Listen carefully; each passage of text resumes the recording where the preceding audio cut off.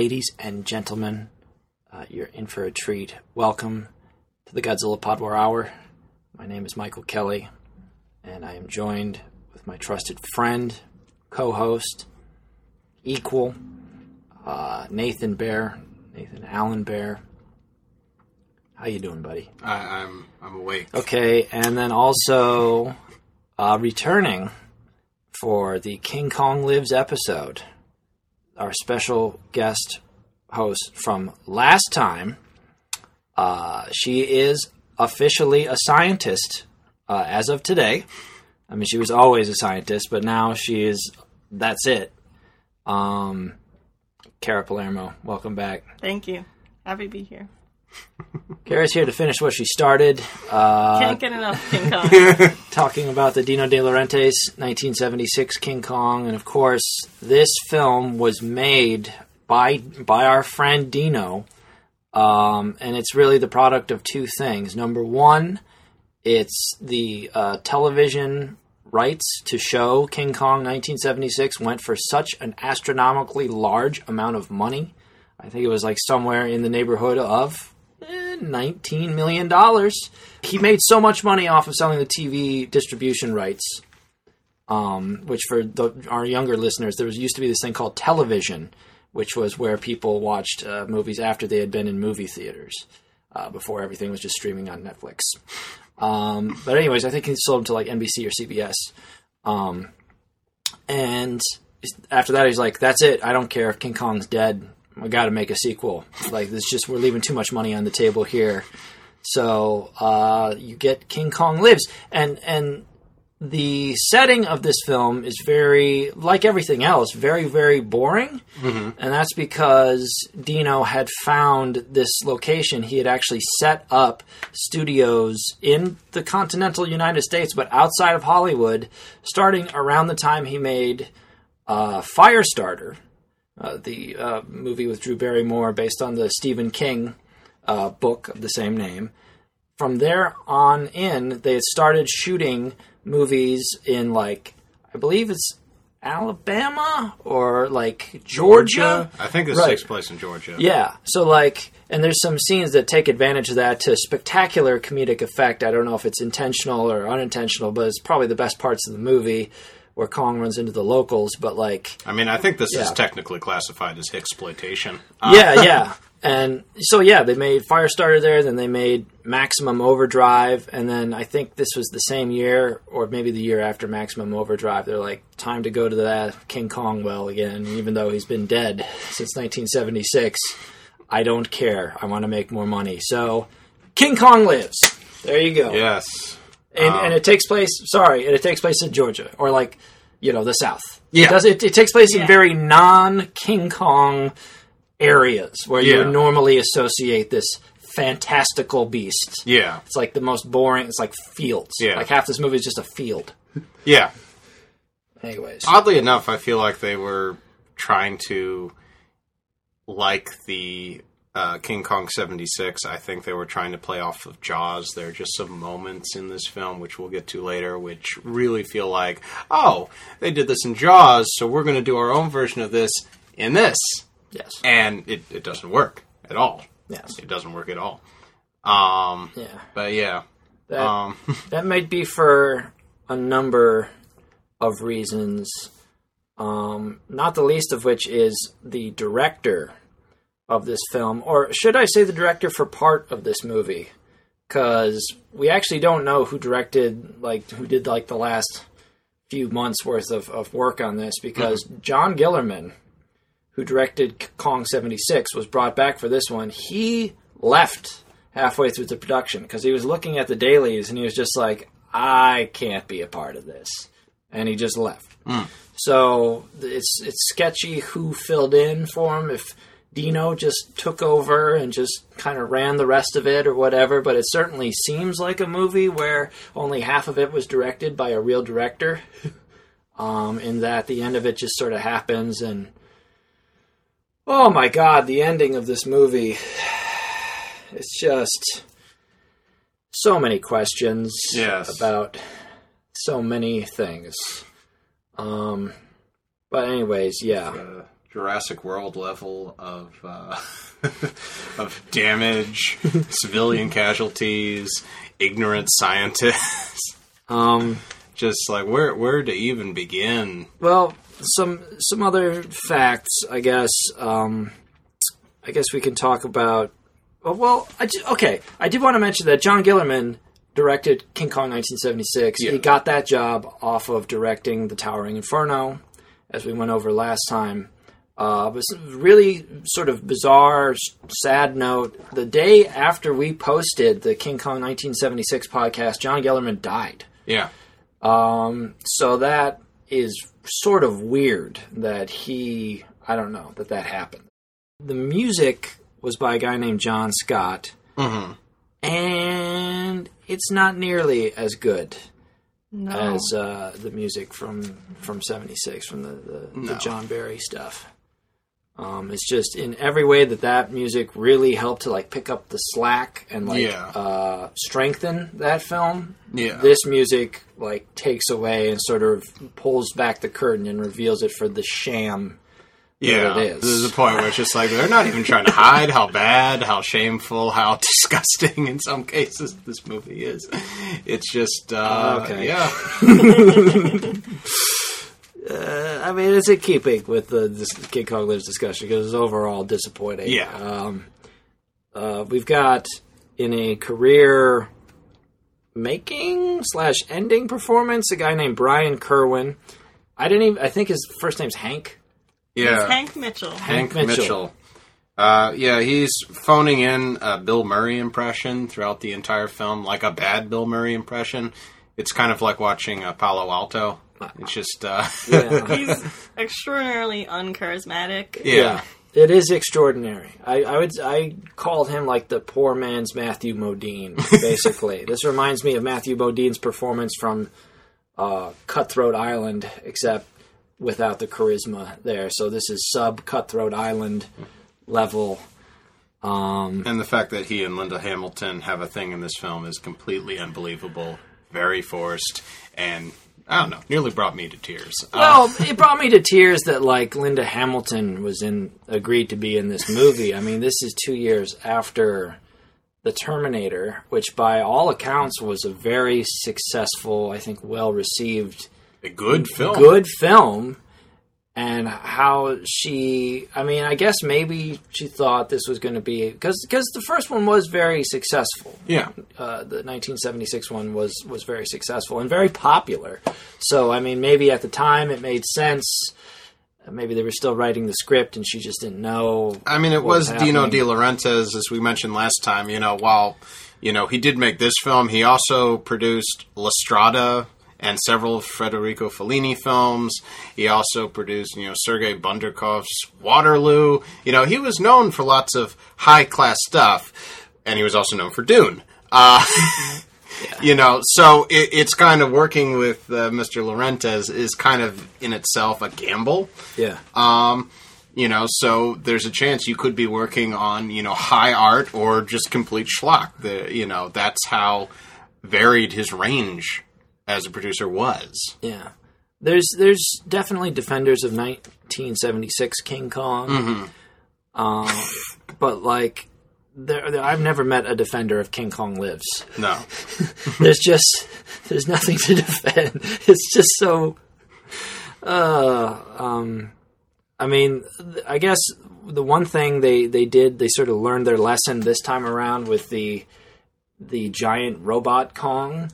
Mm-hmm. Is not really in it. Yeah. So that, Carlo Rambaldi still did the effects. He did the effects again. But this time, I think there's like one shot when like King Kong's in like the giant hospital or whatever, where he's like laying down for all like the heart transplant scenes. Yeah, they have like but he's not even doing anything. He's just literally laying down. It's a prop. Yeah, it's a prop. Point. So he doesn't have to. Which, for all intents and purposes, the one in King Kong 76 was a prop. I guess, really, but just a prop that fell in love with its own legend. But yeah, I think they made the decision early on in the production where it's like, yeah, we're not even going to mess around with that giant robot thing where it's just going to be a man in a suit again. But this time, like, Rick Baker was not involved. So I feel like Rick Baker was the one who was, like, kind of steering Dino in the right direction and keeping things on from going totally off the rails in the last one. But, you know, he's off doing whatever. He's probably, I mean, it's 86. He's probably doing Gorillas in the Mist at this point with Sigourney Weaver. I think that was, like, the same year, if not, like, the year before. So, like, you know, he's doing, like, real work at this point. And so, like, yeah, the masks look... Kong looks weird, like his head is noticeably larger. Yeah. You know, it's just sort of not nearly as expressive as the other masks were from the original one, which is weird because the technology's better. So it's like, you'd think it would look better, but whatever. Anyways, so... Linda Hamilton as Amy Franklin, who is like, not only is she like a surgeon, a master heart surgeon, but she's also like a monkey specialist. Mm-hmm. I thought she was a veterinary surgeon. Veterinary surgeon. Yeah. Yeah. It's not clear. It's not clear. I don't understand what Hank Mitchell is. Yeah, I think he's just an entrepreneur, or like he's like a professional adventurer. Yeah. Yeah. Or something. He's a donkey enthusiast. Yeah, who then became a gorilla enthusiast. He may be a mercenary of some kind. It's pretty unclear what's going on there. It is weird. Like, this time around, King Kong and his, unfortunately, he has a girlfriend in this movie, Lady Kong. They're both billed in this movie. So, like, King Kong's played by a guy named Peter Elliott. And in the movie it actually says, and, like, as King Kong, Peter Elliott, or whatever. And it's just sort of like, that, I mean, at least that's a little bit more honest. Because, like... This King Kong 1976 doesn't really star... I mean, I guess it stars Jeff Bridges, but it stars Rick Baker. Yeah. Because he's King Kong. Yeah. You know? So, like, that I thought was a nice improvement, where it's like, okay, we're giving him some credit. Yeah. And for those who are interested, Lady Kong was portrayed by George Yasami. So, that's happening as well. But just all around, just complete lack of direction and energy for this movie. Cost $20 million, roughly, and it only made $4.7 million its opening weekend. It is currently standing at a blistering 0% based off of 9 reviews on the film site Rotten Tomatoes. There is one good thing. There's 2 good things. There's 2 good things that came out of this movie. Number 1 is the totally badass Japanese poster for it, where it was simply, and much more honestly, called King Kong 2. I kind of wish it would have been called King Kong 2, because I think there's something a little bit more sleazy 80s sequel about that, you know? Or it's sort of like Gandhi 2. Yeah. Where it's just sort of like... Or anything by Cannon Films. Right. Because then you could have had, like, King Kong 3, you know? Yeah. Would have been amazing. With but Chuck Norris. There's this incredible poster for it, which is better than the movie, which we will put up on the Facebook page. And then there's a Famicom 8-bit, basically a Nintendo game, called King Kong 2, Akira no Megaton Punch. And this game, King Kong is just going after Lady Kong, and he's fighting, like, evil robots and, like, aliens, but he's also fighting the military. And it is a much more engaging story than King Kong Lives. But, yeah. As you can see, it's got us all riled up. We're all blistering with emotion. I will say that this movie, one of my earliest memories from childhood was going into a video rental store and seeing the poster for King Kong Lives. And seeing that was coming soon and being, like, super excited about that. And being like, oh my god, King Kong is back! And then watching King Kong Lives was one of my earliest earliest memories of childhood disappointment with the realities of life. Yeah, next to finding out about Santa Claus, this, would that rank up? What about Santa Claus? What are you talking about?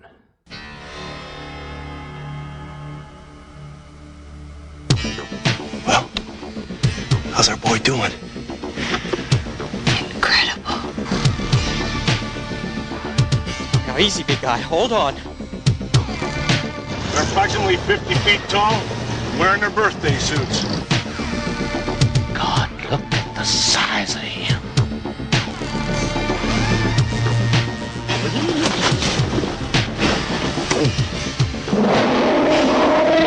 Did you say your beast is a female? He was trying to get to the female.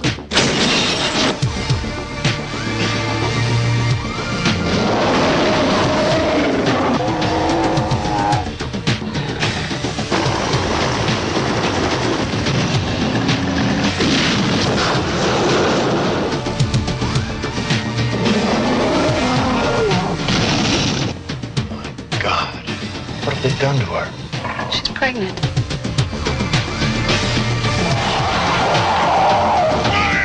No! You had the female!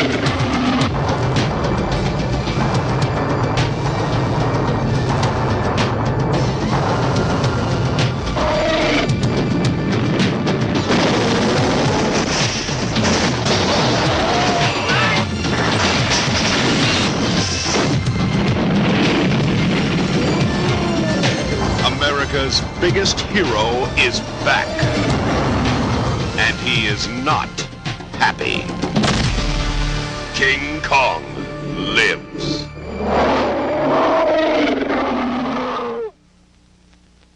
So, Yes. It's time we went over that. What's that word? Plot. yeah. Plot. And This movie makes you want to dig your own plot. Fucking jump into it. Cara, can you escort us through the beginnings, the first maybe scene of this sad film? All right. Well, first there's a recap of Kong dying. Yeah. There's just footage from the last movie, Yes. which is sad. And then it cuts 10 years later. Hold up. We don't want to talk about Dwan at all. This is our last chance to talk about Dwan because she is in that footage. Oh, yes. Yeah. And so is Jeff I Bridges. wish Dwan was in this movie, and but Jeff she's not. Bridges' beard. We have to get over it. Yeah, I guess Dwan's gone. Yeah, Dwan's gone. Forget her. So, King Kong was Dwan's swan song.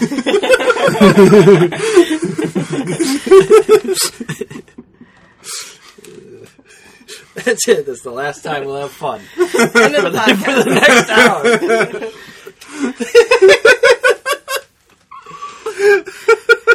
Dwan's songs. It's very hard to say. Dwan's swan song.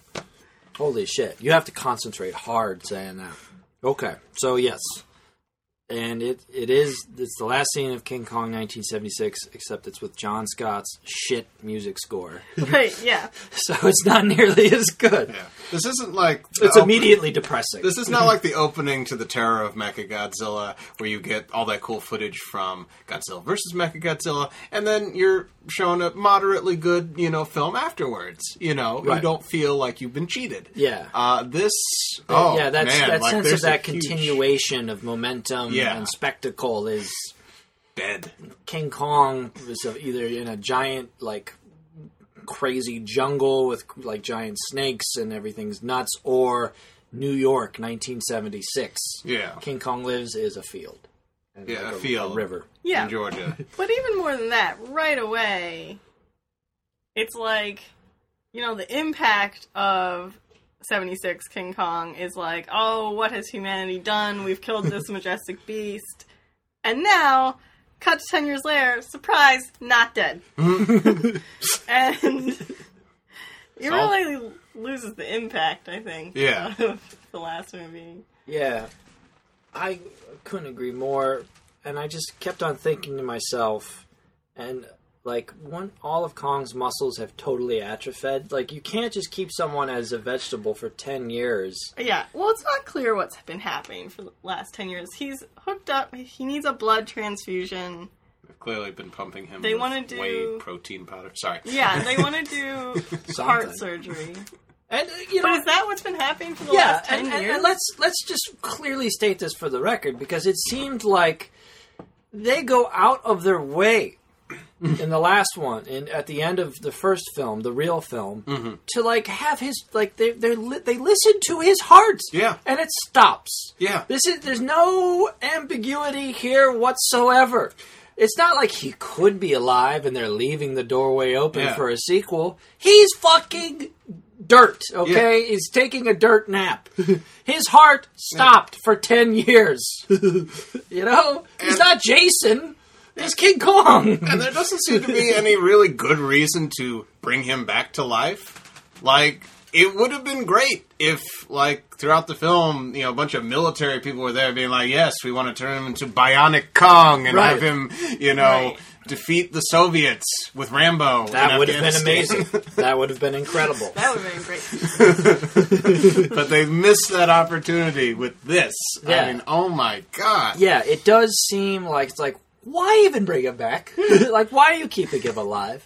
It seems like they're, like, focusing all of their science and everything into bringing him back to life, but they literally have no plan for once he comes back to life beyond, let's put a chain on him and we'll dump a cargo net full of bananas next to him every day. Yeah. Like, so it's just like, what was the point? Like, why do we need to keep him alive? If he's the last of his species, I mean, at this point, they don't know that there's another one. Right. So if he is indeed the last, then if they keep him alive, what's the point? He's just going to be in a zoo? It's just so many questions, and the questions have only just begun. We cut to, as Cara said, this place, which is the Atlantic Institute. So Atlanta, Georgia, I guess. So good, that makes sense. And this is, I think, the worst thing to happen to Atlanta since, I don't know, Sherman. This is oof. I don't know, Sherman Helmsley, maybe? Never mind. Okay. Let's talk about Sherman's March, but never mind. That's good. That's good. Oh, right, the Total War? Yeah, Yes. Yes. I remember that now from history class. Yeah. Yeah, so this is pretty bad. It's not quite Total War levels, but definitely Total Bore levels. So, Kong and a bunch of scientists are hanging out. Linda Hamilton is there. Peter Gauthier is there. You may remember him as one of the guys from The Wolfen that may or may not have been killed by The Wolfen. I don't know. It's been about 7 years since I watched The Wolfen, but it's way better than King Kong Lives, so I don't know why I've seen this piece of garbage more than I've seen that movie, which is actually legitimately awesome and features an amazing James Horner soundtrack. Rest in peace, sir. Yes, Peter Gauthier is actually pretty famous, at least he's listed on the Wikipedia page for King Kong Lives, as receiving a royalties check for 12 cents for King Kong Lives, which he has framed. He never cashed it. He framed and put it on his wall, which is but a taste of the catastrophic failure that this film has become. They're in the Atlantic Institute, and I guess Kong's heart is failing, and they need to replace his heart. And they have several discussions about this, and the whole thing is just so insanely stupid. Well, wasn't that they need to replace his heart, but he won't survive the surgery because he needs a blood transfusion. But there are no other Kongs as far as we know, so this is impossible. Right. And this is where Amy, or Dr. Franklin, a.k.a. Linda Hamilton, has been talking, and this is the only time where we really get any back information about what Kong has been up to for the last 10 years, which apparently has been nothing, because she says his blood is too weak now. He needs new blood because we've been keeping him on blood thinners for the last 10 years or whatever. So, to me, that is conclusive reports, or like proof that, like, Kong has been in this coma vegetable state for a decade. And so that's pretty crazy. But yes, they need a whole bunch of new Kong blood. And we cut to Skull Island. No! Borneo. Indonesia? It's either Indonesia or Malaysia. I forgot to write it down. I'm a bad person. Yes. Anyways, so not Skull Island, but not too far off. We cut to not Skull Island, where not Matthew Modine is doing something that is not exciting. No, he's with the donkey, and doing a Bill Murray impression. He is talking to his donkey constantly, and then he decides that in the middle of this wild jungle, he's just going to take a nap, and then tells the snake to get out of his sleep spot. Yeah, so he picks up the snake and throws it, which seems very reckless to me. Yeah. It's like you have the whole jungle. Just go to a place where the snake isn't there. Yeah. And just sleep there. Yeah. Why take the risk of picking up and throwing the snake? How do you know the snake won't come back? Exactly. That's the snake's home, you know? Maybe there's eggs buried under there. You don't know.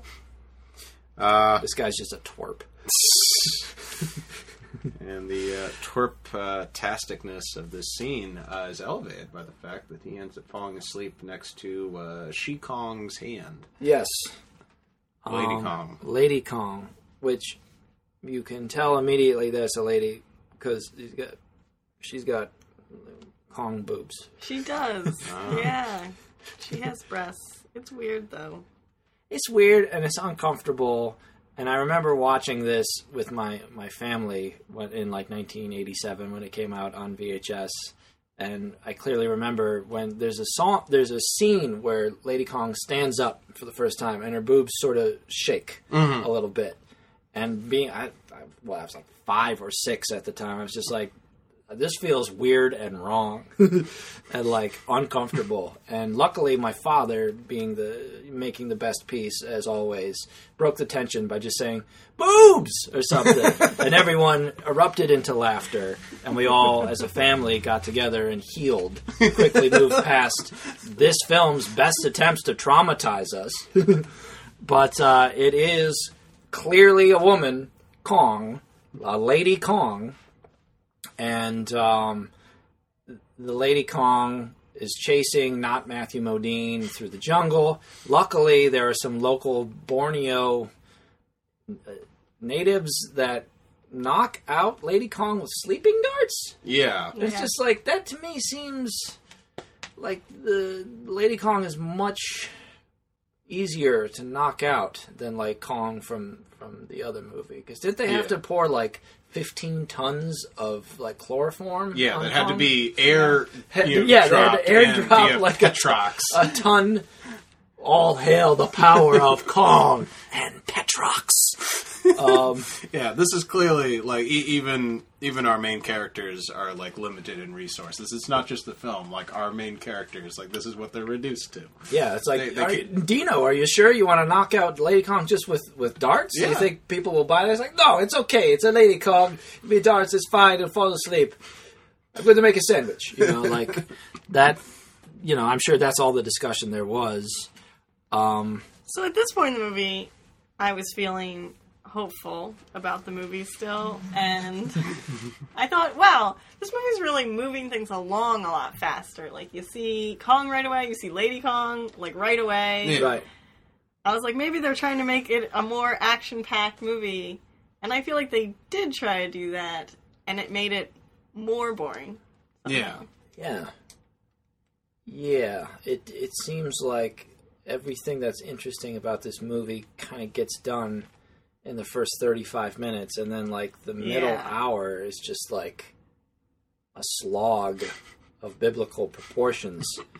I agree. The beginning is very fast paced. Spielberg ripoff alert. Number one.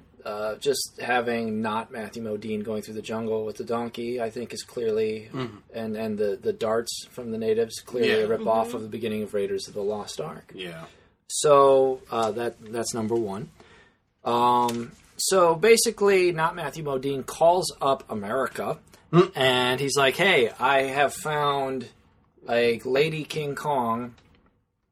Who's going to buy it off of me or whatever?" Yeah. So it's very strange for him as a character because he seems like totally ready and willing to like profit off of this discovery, yet at the same time he feels very protective of Lady Kong, which I was never quite clear where his loyalties lied, if he was just protecting an investment or if he actually had an emotional attachment.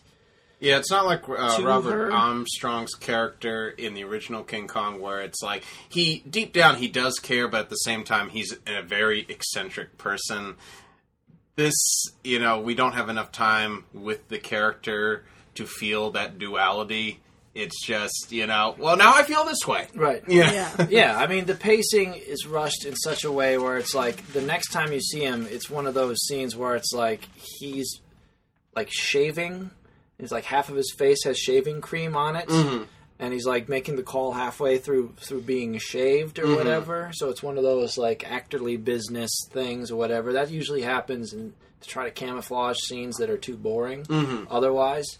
And yeah, he basically calls a couple of different institutes. I think Princeton and other places are looking to get on it, but like the Atlantic Institute gets the rights to house Lady Kong or whatever, and specifically the argument that it will help save King Kong because Lady Kong can be a donor to the blood.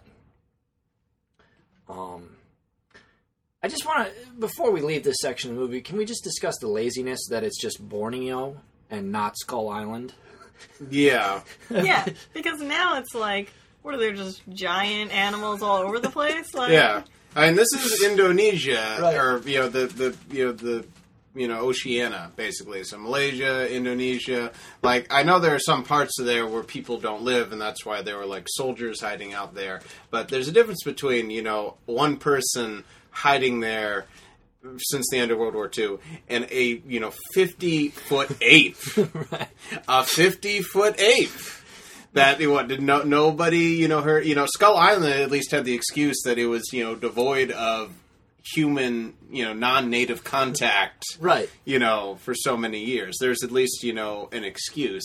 This is like no. I mean that they might as well at this point say like, oh yeah, no, we found it in Washington State, right? Yeah. I mean, to me, this seems like the final unpackaging or like deconstruction of any of the more fantastical parts of the King Kong legend, because that's right, like if you can just find a Kong species just chilling out anywhere, now it's true, like this started in the 1976 one where it's like, oh well, there aren't dinosaurs on the island because it's too unrealistic or whatever, it's like, okay, well, yeah. And I think that you're seeing like the tracing of the line of that logic where it's like no, and like they don't want to, I mean obviously they don't want to go back to Skull Island.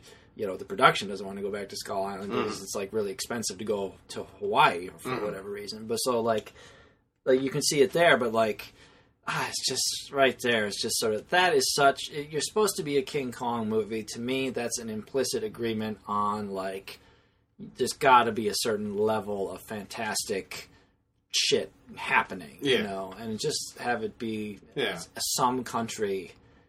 It's just, that's a betrayal. Yeah. Immediately. Like from the jump. Mighty Joe Young makes sense to the fact that it actually takes place in, I believe, Tanzania or Kenya. Because Mighty Joe Young is just a abnormally large ape as opposed to a, gargantuanly oversized monster. Ape, So, right. the Mighty Joe Young, plays with realism. Yeah. But this doesn't even try. It's just sort of like it's the equivalent of the producers and the director just looking at the camera and shrugging, and just being like, "What do you want?" It's just like they're in the jungle. Yeah. There's trees. There's some bananas. Fuck off. Like the movie's continuing. Once again, the dump cake metaphor. Okay? Exactly. We could have taken a lot of time and let this cook, let this come out, really well, or we could just throw some stuff together and bake it. Another dump cake reference. Thank you, Nathan. There's a scene where they land, this giant cargo jet lands, and they load Lady Kong off the cargo jet. Mm-hmm. And, like, there was a guard on the plane who, like, looks at not Matthew Modine when Lady Kong wakes up and is like, because she's like excited to see not Matthew Modine, and the guard is like, she's got that little lady has a crush on you. Yeah. And Also, how the fuck did they fit this thing in the plane? Yeah. I'm sorry. I'm sorry. I wrote this down in my notes. How the fuck did they fit it on the plane? Like, this is a plane. Like, the first King Kong, they had to put it on a boat, and they somehow had to open a rift in, like, space. Right. To give it, like, some... Like, I mean, somehow... there's no way I it could have no idea how they got boat. Kong in or out of the boat. Yeah. That like is the never fact that they explained. showed it on the boat, like, makes us question it more. Right. Like, first King Kong, they didn't even show what happened. Right. So we can just I'm let our imagination... surmising that those darts that the natives blew into Lady Kong's boobs knocked her out long enough. That is where the darts hit her. Let's not have any illusions here, ladies and gentlemen. They bullseye her tits with those darts, okay? I'm sorry too, okay? This is the movie John Gellerman chose to make until he left halfway through out of disgrace.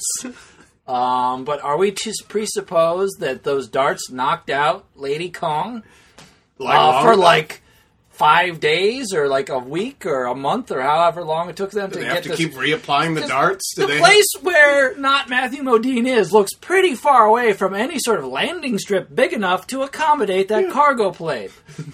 We have to think this thing through, all right? I could see like it arriving on like, with 10 helicopters carrying it.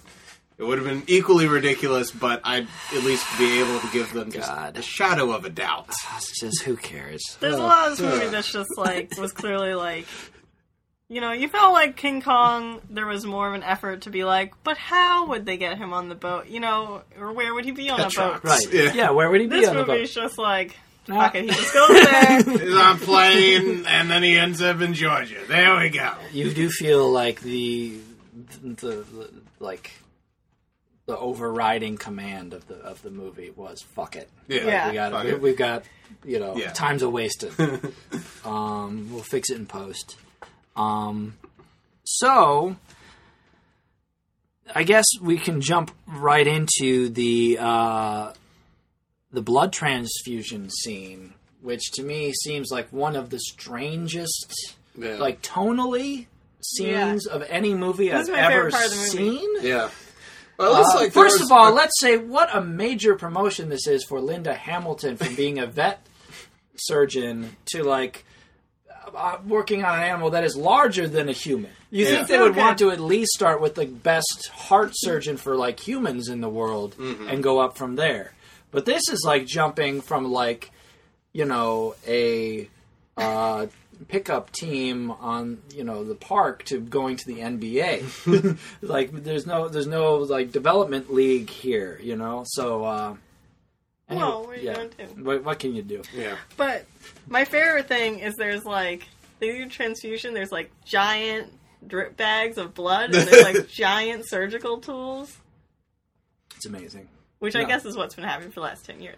Yeah. They've been inventing all these things. Yeah, they've been working on it for the last 10 years. And I think, they needed those things, because Kong was in pretty rough shape at the end of Kong 76, so I'm sure they immediately had to, maybe that was a scene we missed, where they tried to, stitch him up with, regular tools, and it just didn't work, and they're we have to invent giant versions of all of these things. Yeah, eventually kissing it and making it better just didn't work. It's a harrowing scene because the first half of it is very uncomfortable tonally again, where you're just should I care about Kong? I guess I should. He's sort of the hero. Linda Hamilton seems like you want to be invested in it in a tense movie surgery scene aspect, but the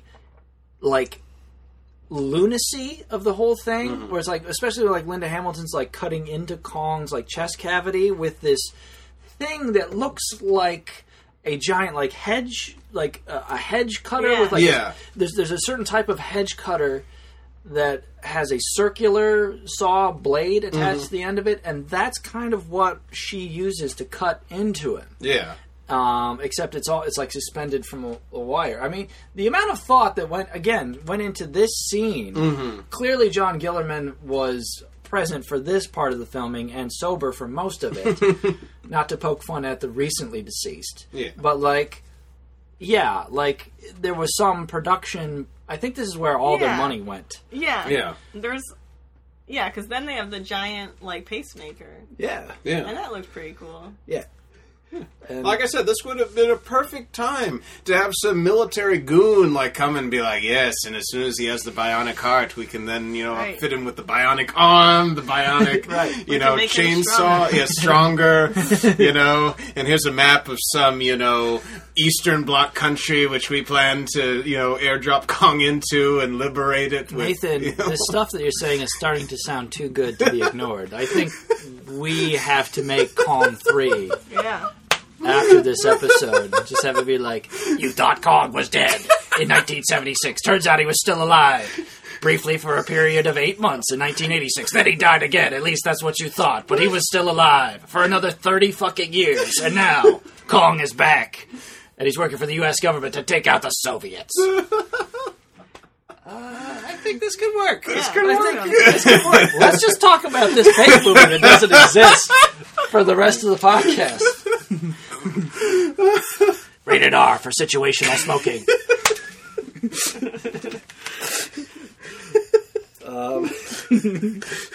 Anyways, so Linda Hamilton puts a giant robot heart inside Kong, which there is a very tense moment where one of the support cables snaps, and it's almost like, oh, that's the most are they going to tension. drop? Yeah. But there was more tension in that scene than in King Kong 76. I also thought to myself, like, there's this gaping hole in Kong before they put the heart into him. Like, when they take his real heart out, which is quite disgusting, by the way, because it's like the size of, like, a car. And then they put the other heart, it's like, there's a hole in there a human could fall into, and that would be a terrible death to fall into that cavity there. But they do almost put it in, and then one of the support cables snaps. It's very tense, but no, they quickly recover because there's quite a few doctors around. There's like 15 surgeons, and they can manhandle it and like guide it manually into there. And John Gellerman makes the correct choice, I think, to end this ludicrous sequence as quickly as he can within reason by just having it fade out with the robotic heart coming into camera and having that cancel out the light. And then, boom, that's it. We just jump to after the surgery, which I think was a good call on his part.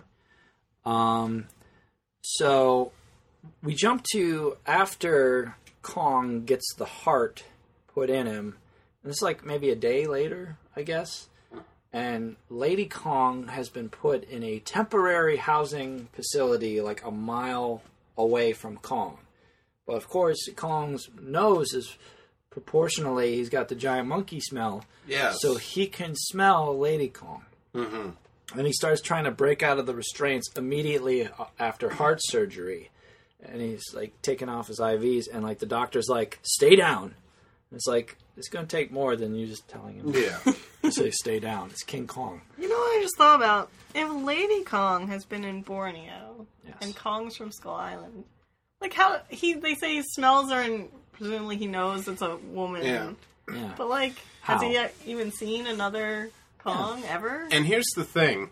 They're from two different islands, and I know this seems like a stretch, but we know from the Galapagos Islands and specifically from the recently deceased Lonesome George that the turtles, the Galapagos tortoises from each of the islands, they can't really breed successfully with other turtles.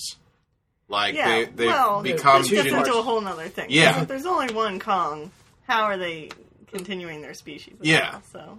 And it's like, do they just live like a really long time? Where have these guys been around since the time of the dinosaurs and have just been waiting to find each other? Well, Did the Force guide them together? Mathematically, if there's fewer than like, I think 1,000, like 1,000 healthy males and like 2,000 or 3,000 females, the species is already doomed. Yeah. So like this is all just, I don't know. For kicks, all this stuff they're doing, just to have a happy ending, I guess. There's no real point to what they're doing here. That's the whole movie. That's the whole movie. That's the whole movie. Ape sex. That's the point of the film. They were just like trying to get that niche market of people who just really wanted to see giant apes in suggestive situations. The logic of the doctor saying "stay down," that carries over into the next scene where they're feeding Lady Kong, and she's got restraints on her hands or like shackles on her hands and her feet, and they're like literally just it's a dump truck full of like bananas. Yeah. And she's all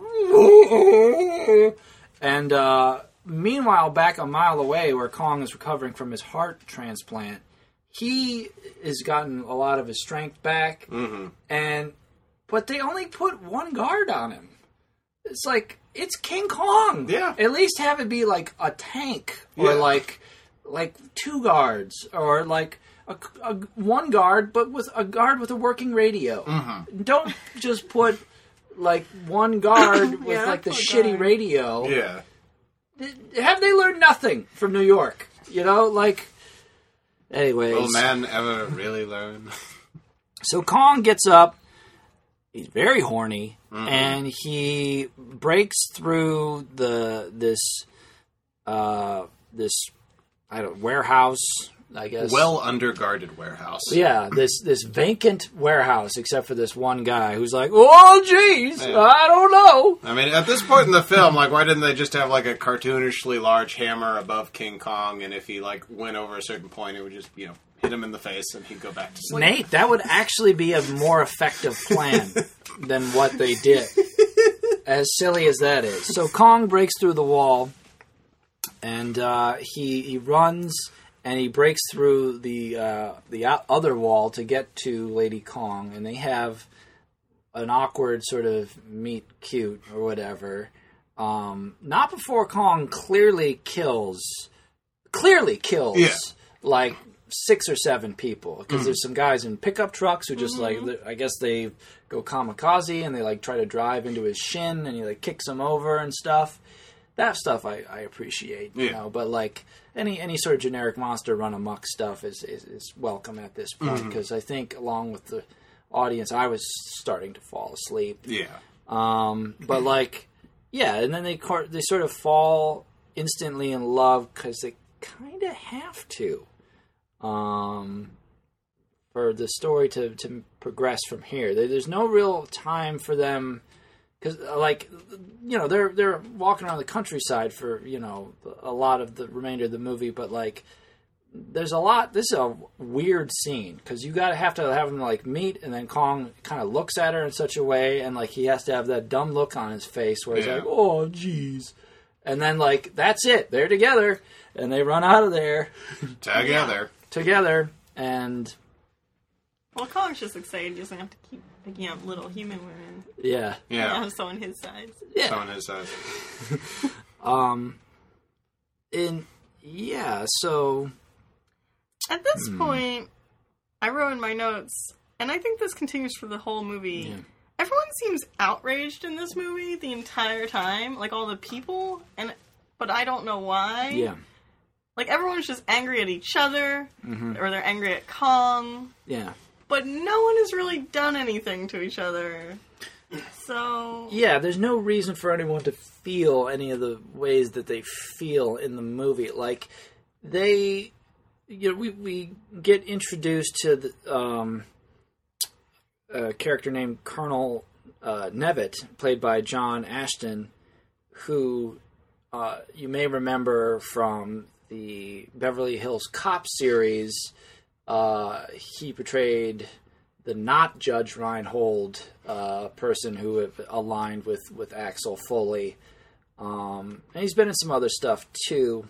But, he's sort of gruff, and like his first line is like, he's kind of given the situation report to his, his fellow military personnel, and they're kind of out in a field because there's like just this big dumb military scene where it's like they're on the assault or whatever, and they're just going across a field. The first of many scenes where it's like multiple military vehicles just going across a field, and he stops the Jeep and he's like, "All right, everybody, listen up. You know, our targets are easy, or they're not difficult to find. They're 50 feet tall and they're wearing their birthday suit." Which I thought was kind of it was a funny line, I guess. I mean, it's not ha-ha, laugh out loud funny, but like he's making the best of, I guess, a bad situation. It's really the Atlantic Institute's incompetence that led to this. Yeah. And, you know, he pretty much does his job in this movie. I'm not going to say flawlessly, but I can't really fault him for how he goes about, like, trying to recapture It's not like he's pure evil or something. This is what I mean. It's like, you know, he is like standard military character, very gruff, but he's just trying to recapture him. Yeah. Linda Hamilton and the guy are just so angry. First, they're angry at each other for no reason. Yeah. Yes. And then they're angry at them for no reason. They're just trying to capture him again. Yeah. Yeah. To take him back, presumably, to the Atlantic Institute. Right. Yeah. I mean, it's like towards the last act, like the colonel, like definitely is just like, now we have to kill them, Right. You know. But up until then, there was like really nothing wrong. It's kind There's of no like, conflict. Yeah, There's it's kind no of like conflict. Jeff Bridges in the first one, where he just automatically like hates everybody in authority, and it's just Because like, he's a dirty hippie. yeah, He's part of the end. It's 1976. It's the end of the hippie movement. They didn't trust authority at all. Spielberg movie scene ripoff alert number 2. There's a scene where not Matthew Modine is driving in a station wagon. yeah, Across the open plains or whatever with a map. This is clearly taken from Close Encounters of the Third Kind. and the military, And then, like, going around Yeah. military Yeah. stuff. It's like shot by shot. Shot by shot, exactly. Except without the, you know, genius John Williams score enlivening everything. So it's really just a car driving around, you know, a long road in the countryside. This is an action film. Yeah. And Linda Hamilton drives up to him in her, I think it was a pickup truck or something, or an all-terrain vehicle, like a Bronco, which is a very popular car from the 80s. It was an all-terrain sort of thing. Sort of like the predecessor to a Ford Escape or an Explorer. And so she's like, "You're not going to make it, you know, off-road in this thing. You might as well jump into my car, not Matthew Modine." And not Matthew Modine's like, "Well, okay." So he just abandons his car on the side of the road. And it's like, what, is that your car? Do you have car insurance? Did you buy this car with the money that the Atlantic Institute gave you for Lady Kong? Maybe he's been in Borneo so long he doesn't understand the concept of a car. He's like lost the. Maybe I don't know. Maybe he took out Monster Pursuit insurance on the car rental agreement beforehand. We don't know. Or he still thinks it's a donkey. He just thinks it's a donkey. They're like, oh yeah, the car will be fine. It'll find food on its own and find its way back home. I'm not saying anything because I'm thinking about it, because it's, again, a legitimate option. Hank Mitchell is his character's name. I'm going to say it once every 53 minutes. So, anyways, Hank abandons his car, and him and Linda Hamilton are pursuing the two Kongs, and so is the military.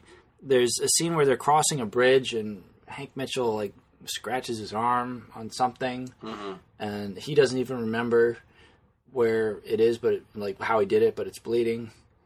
And then there's another scene where the Kongs are out sort of near kind of a low-range mountainous area with some waterfalls and stuff, and Lady Kong is helping King Kong nurse his wounds. Yeah, because King Kong, like, he scraped his shin on the blades of a bulldozer when he was when he was doing the monkey break. Yeah. When they were engaging in guerrilla warfare. It's just...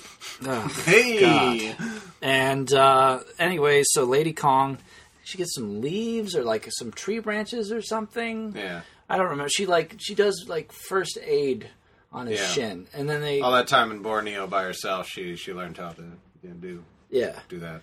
And then like Linda Hamilton does the same thing to not Matthew Modine. She dresses his wound in like the next scene, and they're trying to be like like forcing the characters to like each other. Yeah, like these waves of romance are being broadcast by the Kongs, and they're forcing Linda Hamilton and not Matthew Modine to fall in love. Yeah. So like it's that's happening. It's an awkward attempt at something. Linda Hamilton says, "You're the only man within 10 miles who's not trying to act like John Wayne." Yeah. Not true. Not true. He's dressed like an adventurer. He's out adventuring. Yeah. That line is just uncalled for, and I am in the dark as to what she's talking about there. Because he's absolutely acting like John Wayne throughout the entire movie. Yeah. Then she just takes off her shirt. Then she takes off her shirt. Yes. That's exactly correct, Cara. And they... Yeah, why did she take off her shirt? Did they get wet or something? I don't know. Yeah, the script told her to. Yeah. And she's not wearing a bra. Apparently she didn't have time to pack that or whatever. No. One of those things where her back is like turned to not Matthew Modine, but it's definitely super erotic. I don't know why. Yeah, I don't know why she does that. Yeah. It had to be Dino. And she puts on a different shirt. Mm-hmm. And then they continue going after Kong. She has a tracker, by the way. Yes, for the heart. Well, this is what's happening, right? Is that she's worried that Kong's heart can't take the excitement. And of Lady Kong. And the romance. Yeah, exactly. Yeah. It's like Viagra. You've got to ask your doctor first if you're healthy enough. Right, and Kong did not ask Amy Franklin, a.k.a. Linda Hamilton, if he was healthy enough for sexual activity. So this whole movie really is sort of a warning for safe sex, guys. Come on. Jeez. And also, Amy Franklin... Dr. Franklin has to administer like medication to Kong's heart through the computer, like through the tracker, every 24 hours or something. So I guess like the medicine is in the heart, but she just programs when to release it or something. She talks about it later on. It's very, again, I was just dumbfounded with questions about like, what if he gets hit in a certain way and the medicine breaks open in the heart? Like, that just seems like a terrible idea. Unlike in King Kong 3, where there's actually a thermonuclear bomb that's inside the his heart. fail-safe. Exactly. That, if Kong does not complete his mission, will go off. Well, yeah. Take out... He triggers that when he was fighting Mecha Rex. Yes. At the end. In the former Soviet country of Pakislavia. Pressing forward... I wrote down, again with the flamethrowers, I guess. the military, again with the flamethrowers. Again with the flamethrowers. The military tracks down Kong to some area like 5 minutes before or after Linda Hamilton and her friend get there. And it's not even worth saying his name anymore. I'm just going to... When I say Linda Hamilton, I really mean Linda Hamilton and the other character, but he doesn't matter to an extent where it's just Linda Hamilton, okay? Yeah. So Linda Hamilton gets there, and like the military has cornered Kong and Lady Kong at a ridge or a canyon or a place where the ground is one level and then there's a cliff and then it's much lower and there's a river at the bottom of that lower area, okay? And they surround Kong, and again with the flamethrowers, which I guess is an effective means of capturing a giant ape. I don't know. They're really just... It's in the textbook. They're still trying to use non-lethal means, I guess, and burning him is that, I suppose. Kong is... They smoke bomb Lady Kong. So she passes out, and Kong gets up on this sort of overhang of the cliff, and they're pursuing him, and he jumps off. Well, they airlift Lady Kong out, I think. Yeah. And also, Linda Hamilton and the guy just, like, they chase the military there, and then during this, do nothing. They just stand there and watch it happening. Right. And again, I don't know what was their plan? What were they planning on doing? Yeah. Like, are they... Because by rights, they should have been like, great. Here, maybe we can give you some intel about how to capture them. But, like... Or if you think they're going to hurt them, be like, stop. Stop. Yeah. Or do something. Something, you know? yeah. Nothing. This is the Aaron Taylor Johnson Godzilla 2014 syndrome, where it's like you have all these special skills and abilities, but you just sort of sit there and do nothing. Wait for the movie to take care of itself. I don't fucking know. The script will find a way. Kong jumps off this cliff, which must be as tall as the World Trade Center, because he falls for proportionally the same amount of time. Like, it's so cheap. Like, it was clearly just a guy in a regular ape costume jumping off of a cliff, which kudos to that stuntman, because that must have been terrifying. Yeah. Like, can you imagine jumping off a cliff for a movie and not being able to see or really breathe? Mm-hmm. I mean, maybe he didn't even do it on purpose. Yeah. Maybe they just happened to be filming and he tripped. That guy may be dead. They may have killed him for this shot, because I'm not seeing a scenario where that goes safely. But Kong lands in the water, and I guess the river was deep enough to have a beast of his size fall for 2 miles, and he's fine. And then he hits his head on a rock, and blood shoots out of the water, visually ripping off Jaws, and it does look like it hurts. Yeah, so the military's just like, well, I guess we're done here. Yeah, they don't sweep check the river for his body at all. Why would they? It's like, oh, it's King Kong. He survived for 10 years on life support, and he's like, we've seen him come back stronger than ever for no medical reason that we know of. Again, last of his kind super species of monster ape. Mm-hmm. We're just going to assume he's dead and back to my place for apple teenies. I mean, like, Colonel Nevitt, you boffed it, okay? You're blowing it. So yeah, then, like, they take Lady Kong back to the military, like, takes charge at this point. Like, they take Lady Kong to, like, this abandoned, like, it looks like a silo for, like, a nuclear missile. Like a missile silo. Yeah.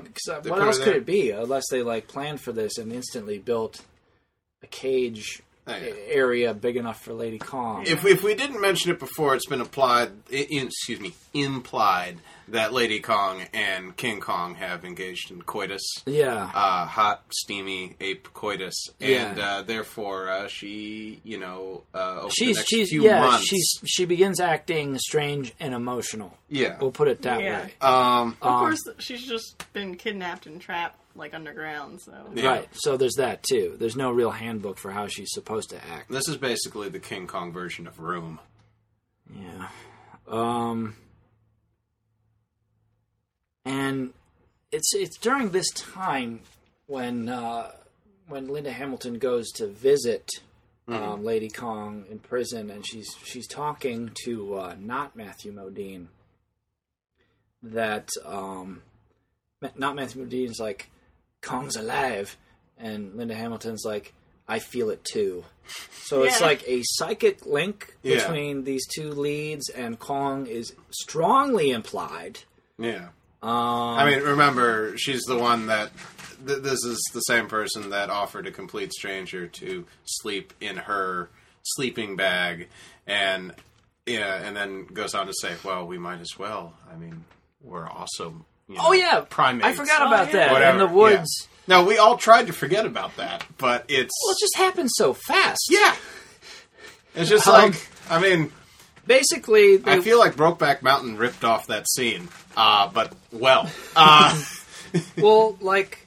Yeah, that's right. I forgot. Good call, Nate. They wake up to the military arriving to get Kong. Yeah. And in that scene, Dino carries on the tradition of having a topless woman in a King Kong movie. Yes. Which does date back to the 1933 one. You can see Fay Wray's breasts for like a little bit because it was pre-code. Yeah. If you see the pre-code version. So this is the final Kong film where there's any female nudity, ape or otherwise. It's gone from pre-code to code red. Yeah, exactly. So like you get to see Linda Hamilton naked for like not very long, like half of a quarter of a second, and it's the textbook definition of gratuitous nudity because there's nothing. No, there is no reason. It adds nothing. This is the most like forced relationship in the first place. Yeah. Anyways, but I guess they're lovers now or whatever, and they can share feelings not only with each other but with Kong. Yeah. So this is when, not Matthew Modine's character, I don't understand. He's so upset about King Kong. But, like, he's just this adventure guy who's trying to make money off of that, and it doesn't make sense. This isn't like Han Solo, where only at the end of the film, he comes back. Right, and saves the day, and it's just like, hey, you did it. You had an arc, and it's like, no. It flips back and forth. It's just like, oh, now I feel this way. Now I feel that way. Yeah. So, during their discussion, when they sort of, at long last, verbalized their closeted psychic link with Kong, which they really should have been using to feel it for the, at least, for the very least, the talk show circuits. Yeah. To make some extra scratch on the side.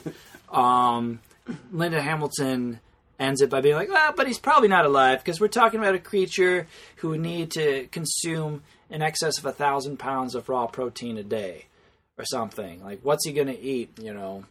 What's he? And she says something stupid. I didn't bother writing it down. Right. But then we see him eating alligator, little baby alligator, or what is it? Obviously, well, it's supposed to be Kong in the bayou. Yeah. Kong goes full Cajun and picks up what is supposed to be a full-size alligator. Mm-hmm. And they cut to the use of the Kong, like the big Kong hands, holding a real alligator for a second. Yeah. Which must have been an interesting shot to get, I think.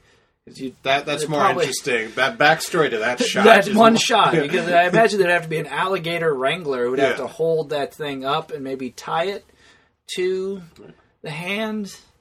I don't know. A person could spend hours thinking about this stuff. But it's cut back and forth with like the guy in the Kong suit. Peter Elliott in the Kong suit. Eating, or like just grabbing onto a little baby alligator. And it's like, this is the first time that this movie fails in trying to pass off a radically disproportionate baby, but it's not the last time it fails in doing that. Also, do apes eat protein? I feel like apes eat fruit. Yeah. Apes, I believe gorillas are vegetarian, except for bugs. They eat insects. Yeah, I don't think you would eat alligators. Well, to be fair, alligator meat does sort of taste like chicken. So I don't know if that gets us further to being vegetarian. That just means you could eat an alligator. I mean, alligators are green. Before. Really? Yeah. Oh. It's not bad. Was it like deep fried? Like how did you have it? Yeah. It had like a little bit of breading on it, but it was pretty good. Was it like chicken? Yeah, it tasted sort of like chicken. It was a little bit more. The only thing was just a little bit chewier. Yeah. So it was sort of a milky, gluey substance to it too. So it's weird, but like, no, it was good. I suggest eating crocodile and alligator to anyone who has the chance to do so. Don't be freaked out by it. But yeah, general chicken taste attributed to it. But yeah, I guess there must be thousands of alligators in the bayou, and Kong is really good at catching them because he's been living undetected in Louisiana for 8 months, eating alligators every day. Mm-hmm. And yes, so then, feel like I might be missing something. So then the random people go out and decide to hunt him. But how do they know he's alive? Yeah. Well, this is another, like... I think I fell asleep during this. At some point, they find out he's still alive. Somebody sees him, and that's when they rip off another Spielberg moment, and that is from Jaws, when all the northern rednecks get together and try to hunt the shark. So this is just... they rip off the Ben Garner's boat. Yeah. Not the scene where they find Ben Garner's dead body. Yeah. Which is a masterpiece of suspense, but the scene before that, where you see all of the crazy Yahoo... You're like, yeah! Yeah, like, literally, like, even though they're on land, they go on a river to a dock and load into a boat. Yeah. Like, you could have at least had them in a Jeep. Yeah. You know, like, sort of, but no, it's all... It's directly out of Jaws. We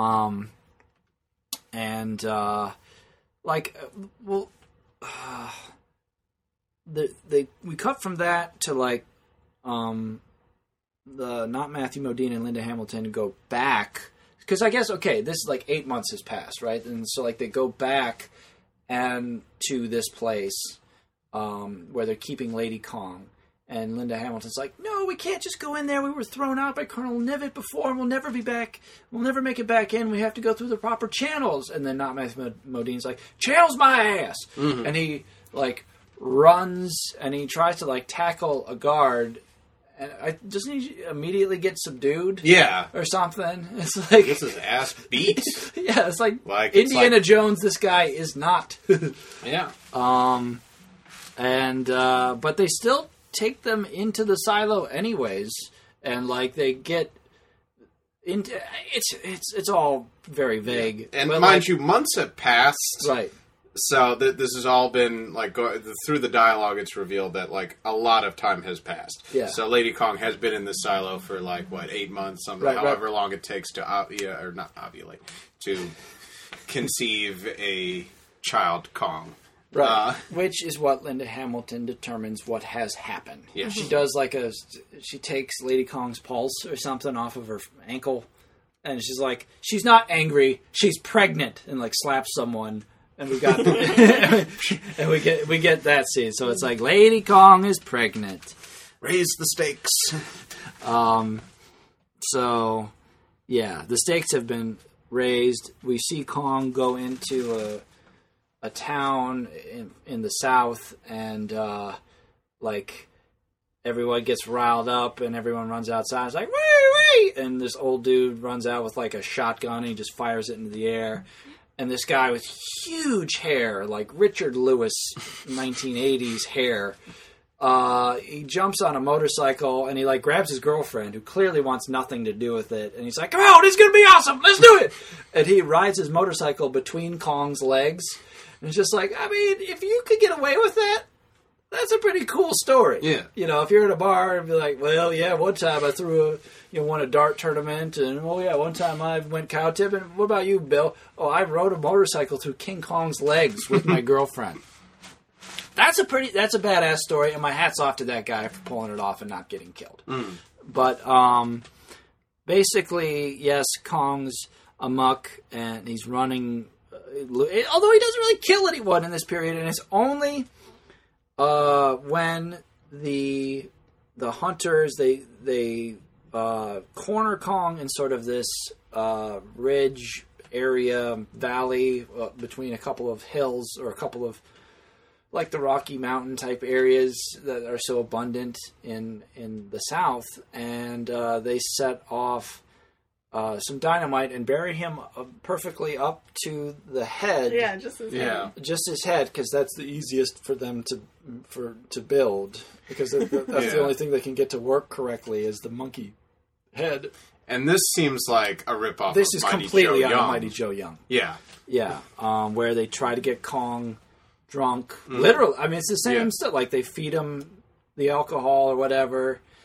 And this is one of those abrupt, weird character beats where it's like, they're sort of into it, but then there's one guy who's like, all right, he's had enough. Yeah. And like, this guy who's like, I guess friends with this guy is like, turns into a sadist and just like, no, I'm taking control of the group now. And like his other two friends like grab the guy who's like objecting and like hold him so that this guy can like hit him in the stomach with the butt of his rifle. And it's like, this is some fucking weird deliverance shit going on, right? This is not how groups of friends act. Like people don't just turn evil all of a sudden. This is not episode 3, Revenge of the Sith.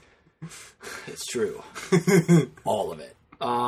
So like, they try to get him drunk, and when Kong spits out the liquor, which he spits out about 4 gallons of liquor, by the way, so they must have a lot in that bottle they were feeding him. Yeah. They make the decision to burn King Kong in the face with torches. Yeah. Which at that point, it's like, you got it coming. You know, like, this is your plan for an evening. You know, like, and then of course, Kong explodes through the rocks and kills all but 2 of them immediately. They get crushed to death by rocks.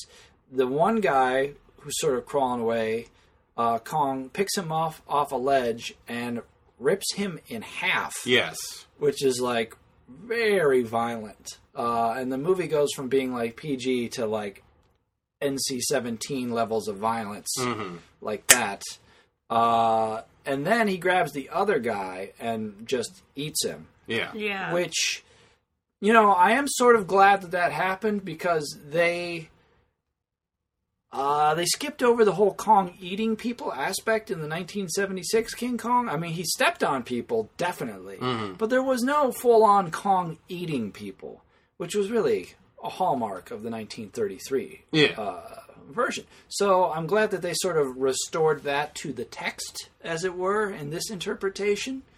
And it is at this point that, like, okay, Kong has murdered 5 rednecks, and not Matthew Modine immediately stumbles onto this scene because I guess he was watching them. And he, like, picks up the burnt-out torch, and he, like, immediately knows what just happened. Yeah, exactly. And he's like, okay, Kong, you've killed. There's nothing that can stop them now from killing you, or whatever.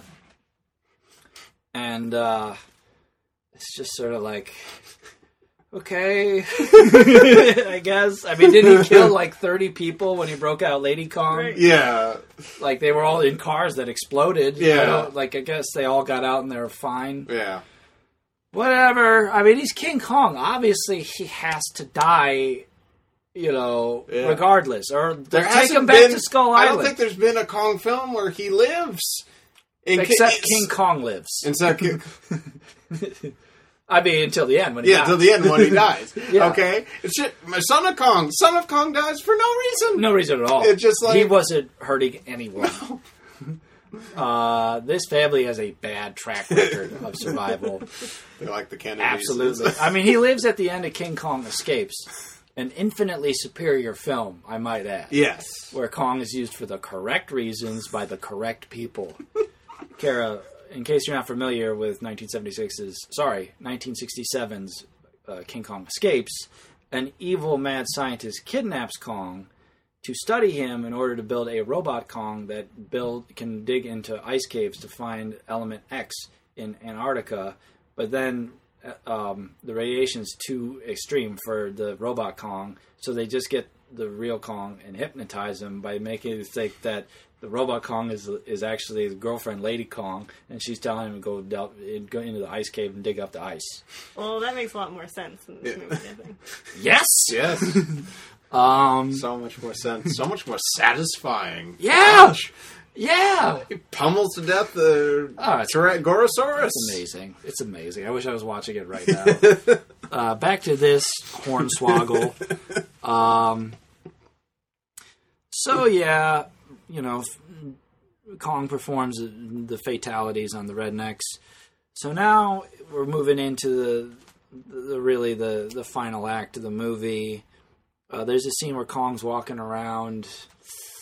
We never really determine what state. I mean, I guess it's Georgia. It's Georgia because it's the Atlantic Institute. Yeah. And he does bullseye this guy's like Ferrari in his parking lot, which is supposed to be a funny scene, but it sort of, to me, magnifies how not exciting or interesting at all. Were those two guys supposed to be gay, or I don't know. I think they remember. just had their. About that. Yeah, Okay. I think they just had polo shirts on, and it was the '80s, but they could have been gay. And this scene reminded me of Weird Science for some reason. I don't know. This seems like something that could have happened in the movie Weird Science because it seemed like a similar neighborhood. But yeah, again, it also served to remind me of how not interesting the concept of having a giant ape is unless it's in either a city or a jungle where there's dinosaurs. Because it's just sort of like, it just seems like a commercial or something for something. Anyways, so not Matthew Modine and Linda Hamilton are pursuing Lady Kong. Like, she breaks out, or like Kong rips the door or the top off of the missile silo to free Lady Kong, and then stores her in a barn, and then like the military, Colonel Nivet now rightfully trying to kill Kong because hey, he's murdering people, and like. They jerks that they were. It's still, you can't just have a giant ape. I'm sorry, you can't just have a giant ape going around just tearing people in half. Although I wrote here that the Pentagon told them not to kill Kong. Yeah. Oh. Okay. Yeah, because they just hate him, I guess. I don't know. And this is almost like a ripoff of Patton, where it's just like he says like, "Oh, well, what channel was that order on? Oh, well, we're on channel 6." Oh, as opposed to Patton, where it's just like, and that's the one time that he acts like uses his awesome authority to like break a rule, and I guess for that reason we should be happy from everything else that happens, which is that the military corners Kong near the pumpkin patch next to this barn, and where there was like a family reunion going on. Yeah. Oh, yeah, that scene was amazing. Yeah. And seemed like a scene from another movie where, you know, they just have Kong interrupt the family reunion. And it looks like a family reunion / barnyard hoedown. Yeah. Which, that was a much more interesting movie, and I wish I could have watched more of that. But Kong comes back and he puts the in labor Lady Kong down inside the barn, which she fits in quite nicely. So it's a very big barn, and then yes, the military led by a now deranged Colonel Nivet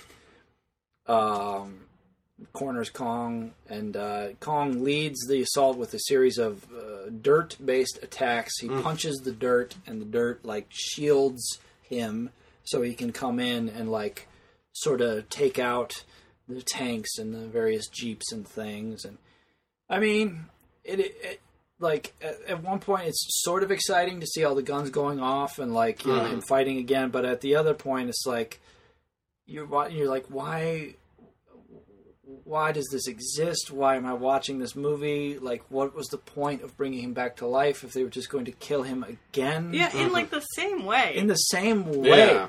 Right. And this time it seems like they need more equipment to kill him. Something that, like, you think just one shell from a tank or a battleship could have taken care of. This is the Rocky 2 scenario, really, where it's like, you know, Apollo, like, almost killed Rocky at the end of Rocky 1, but now because Rocky is angrier, he can take twice as much punishment at the end of Rocky 2 and defeat Apollo, which makes no sense. In the same way, Kong, like, it took 2 helicopters to bring him down last time when they had miniguns or whatever. There's an entire battalion of, like, you know, tanks and helicopters and jeeps and cannons and, like, and he still pretty much kills everyone, including Colonel Nivet, which he first he throws out of his tank and then steps on. Well, and he goes into the grave. Oh, wait, no, he does the ground pound. Yeah, he hits him with his fist into the ground. Not unlike how Nuclear Man beats Superman into the ground on the surface of the moon in Superman 4, The Quest for Peace. Nuclear Man, of course, played by Mark Pillow. That's his name. That's his real name. So, Kong pounds Colonel Nivet into the ground, and that's the end of Colonel Nivet. I think, unless Colonel Nivet lives after this, we don't know. He could come back in Kong 3. Oh yeah, he could be the angry military. Yeah, he could be the leader of Kyrgyzstan or whatever. Yeah. And like, no, it's got to be Paco Slavia. They got to mix the South Asia with so they have to fight a combination of communists and Muslims because it's the 80s and those are like absolutely no-nos. If you're one or the other, you're a threat. Right. It must be extinguished by a giant. All right, so Colonel Ibbett is leading the military assault in Pakoslavia. Yeah. But for this movie, at least, he's presumed dead. Kong, after taking a barrage of shell casings of all size that the United States military has to offer, lumbers back to the barn, and the music sort of kicks in. John Scott's wonderfully mediocre, half-baked score. And Linda Hamilton is sitting there comforting the Lady Kong. I guess she did the procedure. Yeah. And so she's also a gynecologist, we can apparently. see, yes, that Lady Kong has delivered a man in what appears to be a party store gorilla suit. Just a normally proportioned man. Yeah. Baby Kong. I mean, it's Baby Kong, but it looks like Jim Belushi in Trading Places.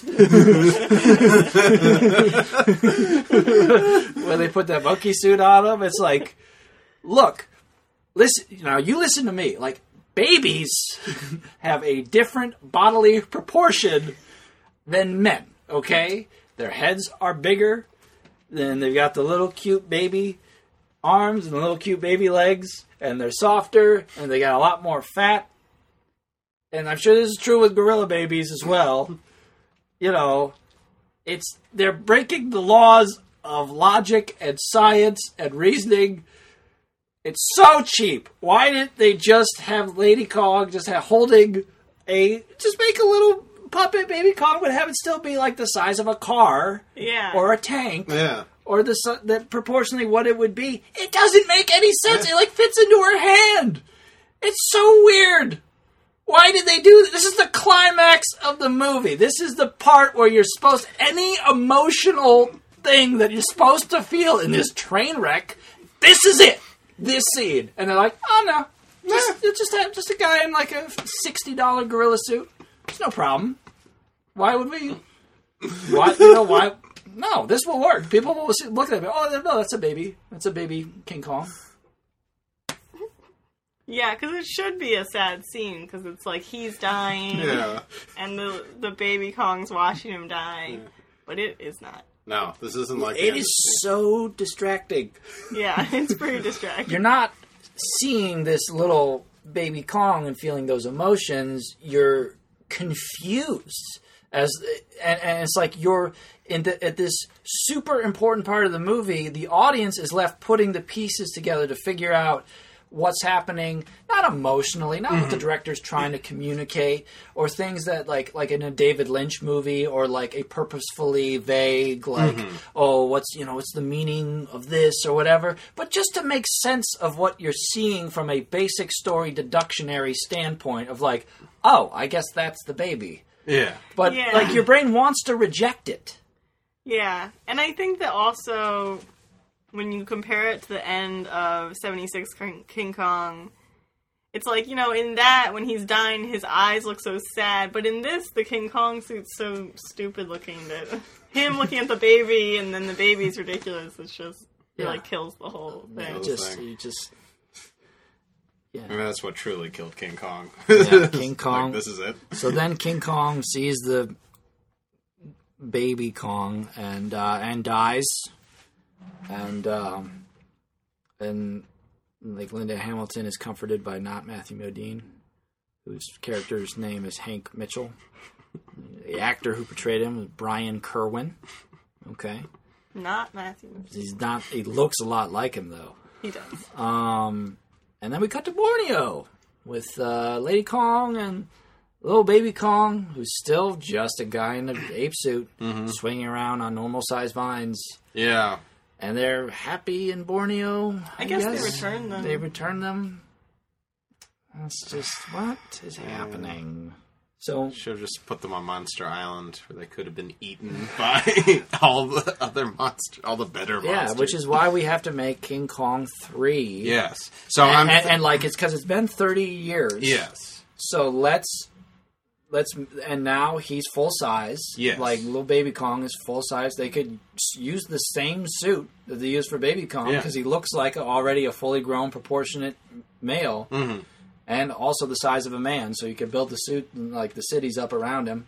Yeah. Oh, wait. I mean, I just think the parallel... Baby Kong has now been taken over by the Soviets, and now he is going to have to fight his robot father. Oh, my God. And then the Colonel will come back, and he'll also be a cyborg, because he was pounded into the ground. Yeah. So this is just... It's kind of like the end of Return of the Jedi, where, you know, Luke is looking at his robot hand and looking at his father's robot hand that he just cut off, you know. Kong will see the cyborg Colonel Nivet, who is now being used for the purposes of evil, and he will see this in himself. Yes, that's correct. Yes. And feel the conflict there, and that will cause, high drama and a very exciting and engaging film that makes sense and does not shamelessly rip off Steven Spielberg 5 times.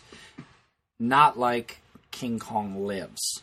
So that was it. Yeah. That was it. There was no more Dino De Laurentiis produced Kong movies after this. No. For excellent reasons, which we have tried to explain. Linda Hamilton went on to star in Terminator 2, Judgment Day, which is one of the best movies ever made, period. Science fiction movies, action movies. If you haven't seen it, you're blowing it. I don't know what Brian Kerwin did after this. I don't really care. And John Gillerman retired. This was the last movie he made, and he only made half of it. Oh, that's kind of sad. Yeah, he went into hiding after it, and that was it. Probably moved in with J.D. Salinger. Yeah, and he was just like, that's it. I can't do this anymore. So, yeah. I guess now we will, next time on the show, we'll be discussing, at long last, Peter Jackson's King Kong, both the theatrical cut and the extended special edition, which is like, I think, over 3 hours long. So we're going to have a lot to unpack in that particular episode. And as longtime listeners know, my opinion and Nathan's opinion differ quite dramatically on the interpretation of that film. So we're expecting some serious conversational fireworks engaged for that particular discussion. As for tonight, I would like to say again, my name is Michael Kelly. You've been listening to the Godzilla Pod War Hour, where I'm accompanied, as always, by Mr. Nathan Allen Bear, our very special welcome return guest host, Cara Palermo, who's now officially a scientist. It's official. It is official. So, yes, we are on the wonderful site Podbean, which then puts us through to iTunes, where we're just one of the top Godzilla podcasts there. We want you to keep commenting and share with us how you feel. We also have a Twitter and a Facebook page. The Twitter is Michael Kelly at Godzilla Pod War. And then the Facebook page is just the Godzilla Pod War Hour, and trying to keep things current there. I've loaded up a few pictures from my friend Yuki sent us from Japan. She actually went to the Godzilla Hotel in the Shibuya district in Tokyo, and it's pretty amazing stuff there. We're, I don't know, maybe a year away from Shin Godzilla at this point. Toho actually has not announced the release date for that, but, you know, we also have some other stuff planned coming up, and keeping things interesting, keeping things engaging, keeping things exciting. Unlike 1986's King Kong.